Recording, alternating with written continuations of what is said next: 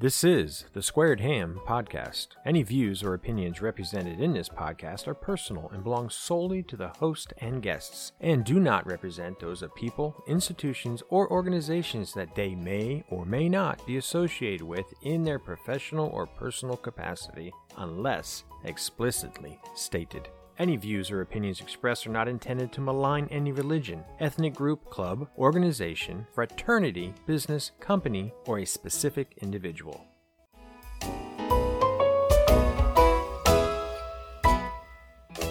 Now, on to the show.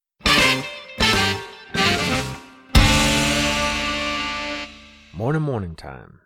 I am Mike Schaefer, and welcome to the Squared Ham. It is Wednesday, December 4th, 2019. This is episode 7. Too good for your own good. Now, we all have heard that saying said once or twice that somebody is too good for their own good, and have a pretty good general idea, I'm sure, of what it means. Being too good for your own good is when you are too nice, to the point where you care too much for others and forget to care for yourself. It's funny how this podcasting thing works. Oftentimes, I have a topic in the works that I wish to discuss, but something else pops up and boom, I'm producing it. Well, that's the case with this episode. Let me tell you about the triggering event. Recently, I was asked to photograph an event. Mind you, this was for free. I wasn't being paid to do it. It was for friends, so I agreed. Now, this was no easy task. The event was happening on a work night, and I knew I had to get there and set up early, so I went into work early so that I could get off early. I went into the building, got there early, a couple hours before the event started, had to tote all the equipment from the house to the vehicle, from the vehicle into this establishment, lights, cameras, backdrops, etc., everything into the building. I spent a couple of hours in the building setting up the equipment, proofing the lighting, the sounds throughout the building, the acoustics, and just making sure that we get some good shots and all the angles were covered properly. So now comes the event. Photos before the meal. Photos during the meal. Video and photos during the event. The event ends. I start to take everything down. And when you know it, everyone takes off like a bat out of HE double toothpick. They gone. They out. The final person to walk out that door that night says to me, "You have a key, right? I have to drive to such and so's place to drop them off to work because, it's getting late." So there I am alone, taking everything down. Then I get a phone call from another individual. He says, "Hey, I ran out so quick. I wasn't sure if we were doing any group photos or not. I can turn around and come back if we are." I tell him, "Nope. Everyone left. Just me here by myself taking everything down." He was then like, "Oh, okay. Talk with you later." So now, over the next 45 minutes of tearing down and packing everything up, I'm a little heated.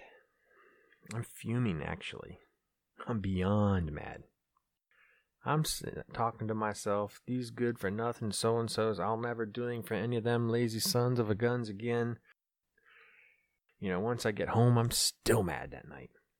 Because, the guy was willing to turn around and come back if it benefited him to be part of a picture. Didn't want to be excluded. At the time, the other individuals all had to go because they had places to go. But they didn't think that, maybe my time was important. Maybe I had somewhere to go. Maybe I had to work tomorrow. And if we all worked together to tear the equipment down, we could have all gotten out there quicker. So I was a little, like I said, heated about this. And I got home and I was really fuming about it. And mad, really mad. But then funny things happen when you're mad. You start examining things and looking at it. And I started to look at this situation differently. I actually started making excuses for them. Things like, they didn't know you needed help. You never asked. It's your fault. You should have asked them. Or, it was a big night for so-and-so. He had a lot on his mind. He probably wasn't thinking about anything like that. Figured you had it. Or, maybe they didn't know where you wanted stuff to go. All these things going through my mind, blaming myself for the situation that happened that night. Well, the next morning I woke up, refreshed, and thought some more on the subject. And this time, I was like, oh, hell no, bunk that. This is not on you. It's all on them. There were over 25 people there, and not one of them offered to help. I wasn't really angry with them, though. The emotion I was feeling was disappointment. I was really disappointed in their lack of action. By the end of that next day, my mind wouldn't let it go. So I did what I always do in situations like this. I evaluated this situation via introspection and research. And here's what I came up with. I am too nice. Simple as that. I am too nice. One of the resources I found when doing this research and introspection had a list of questions that are used to determine if you are too nice. Let me share a couple of them with you. Do you protect people's feelings by not saying what's on your mind? Do you have a hard time saying no? Do you assume you know what's going on in another person's mind and adjust your behavior accordingly? Do you feel guilty or angry if other people are upset? Do you feel you can't ask for what you need or want? Do you feel it's up to you to make people happy by giving them your time or attention? Do you do things for other people that they could or should do for themselves? Do you feel you should advise, direct, or comment on the way other people do things? Do you take on more than your fair share of work in any family, work, group, or other relationship activity? If you have answered yes to any of the above questions, then maybe this episode will be benefit to you as it was to me. Being nice is an admirable quality, but some people can definitely be too nice for their own good. Folks who are too nice often put other people's needs before their own. They rarely say no, even when people make requests, and completely disregard their personal needs and desires. If you think that your niceness is having a negative effect on you, then maybe you are too nice. To determine if you are too nice for your own good, take a look at your behavior in your relationships, your thought patterns, and other factors. Look at your stress level. Look at how you treat yourself on a daily basis. Pay attention to how often you say yes to requests. It is fine to be willing to help out your friends, family, and coworkers when you can, but you're definitely going to have problems if you're always saying yes and never saying no. Think about how many times you've said yes when people ask you to do something for them. Think about how many times you've said no. Have you ever said no? If you say yes most of the time, then you may be too compliant, and people may even be taking advantage of your willingness to help all of the time. Listen to that. People taking advantage of you. Try to practice saying no when you can and do not want to do something. You can simply say no. Or no, I can't do that. Or I'm not able to. But I think a good old-fashioned no will suffice. I've done this. Make a list of how often you take on other people's work for them. It is fine to offer your assistance now and then, but if you are regularly picking up the slack for someone, then they are most definitely taking advantage of your kindness. Identify your motivation for doing what people want you to do. If you often cave in to people's requests of you, then it might be helpful to examine your motivation. Do you give in because you feel like other people's needs are more important than your own? Do you give in out of guilt? Either way, you may be disregarding your own needs and desires out of sense that they are not as important as other people's needs and desires. Make a list of what frightens or worries you. You might better understand your behavior if you consider your fears and worries about saying no to people. Feeling frightened or worried that people will not like you or that they might reject you for not doing what they ask of you is a negative thought pattern and can drive you to do things that you are uncomfortable with. The next time you are considering helping someone with a request, ask yourself if you are doing it out of a genuine desire to help or out of fear or worry. If you're doing something out of fear or worry, then this may be a good time to step back and tell the person no. Note any feelings of resentment. Even if you're giving in to other people and doing nice things for them all the time, you may not always have positive feelings towards them. You might feel resent towards people for taking up your time and energy. However, you may not be expressing these feelings, and they may be building up in the form of resentments or pent-up anger towards other people. The next time someone asks you to do something that you don't really want to do, consider whether it might lead to resentment. If the answer is yes, then you might just want to say no.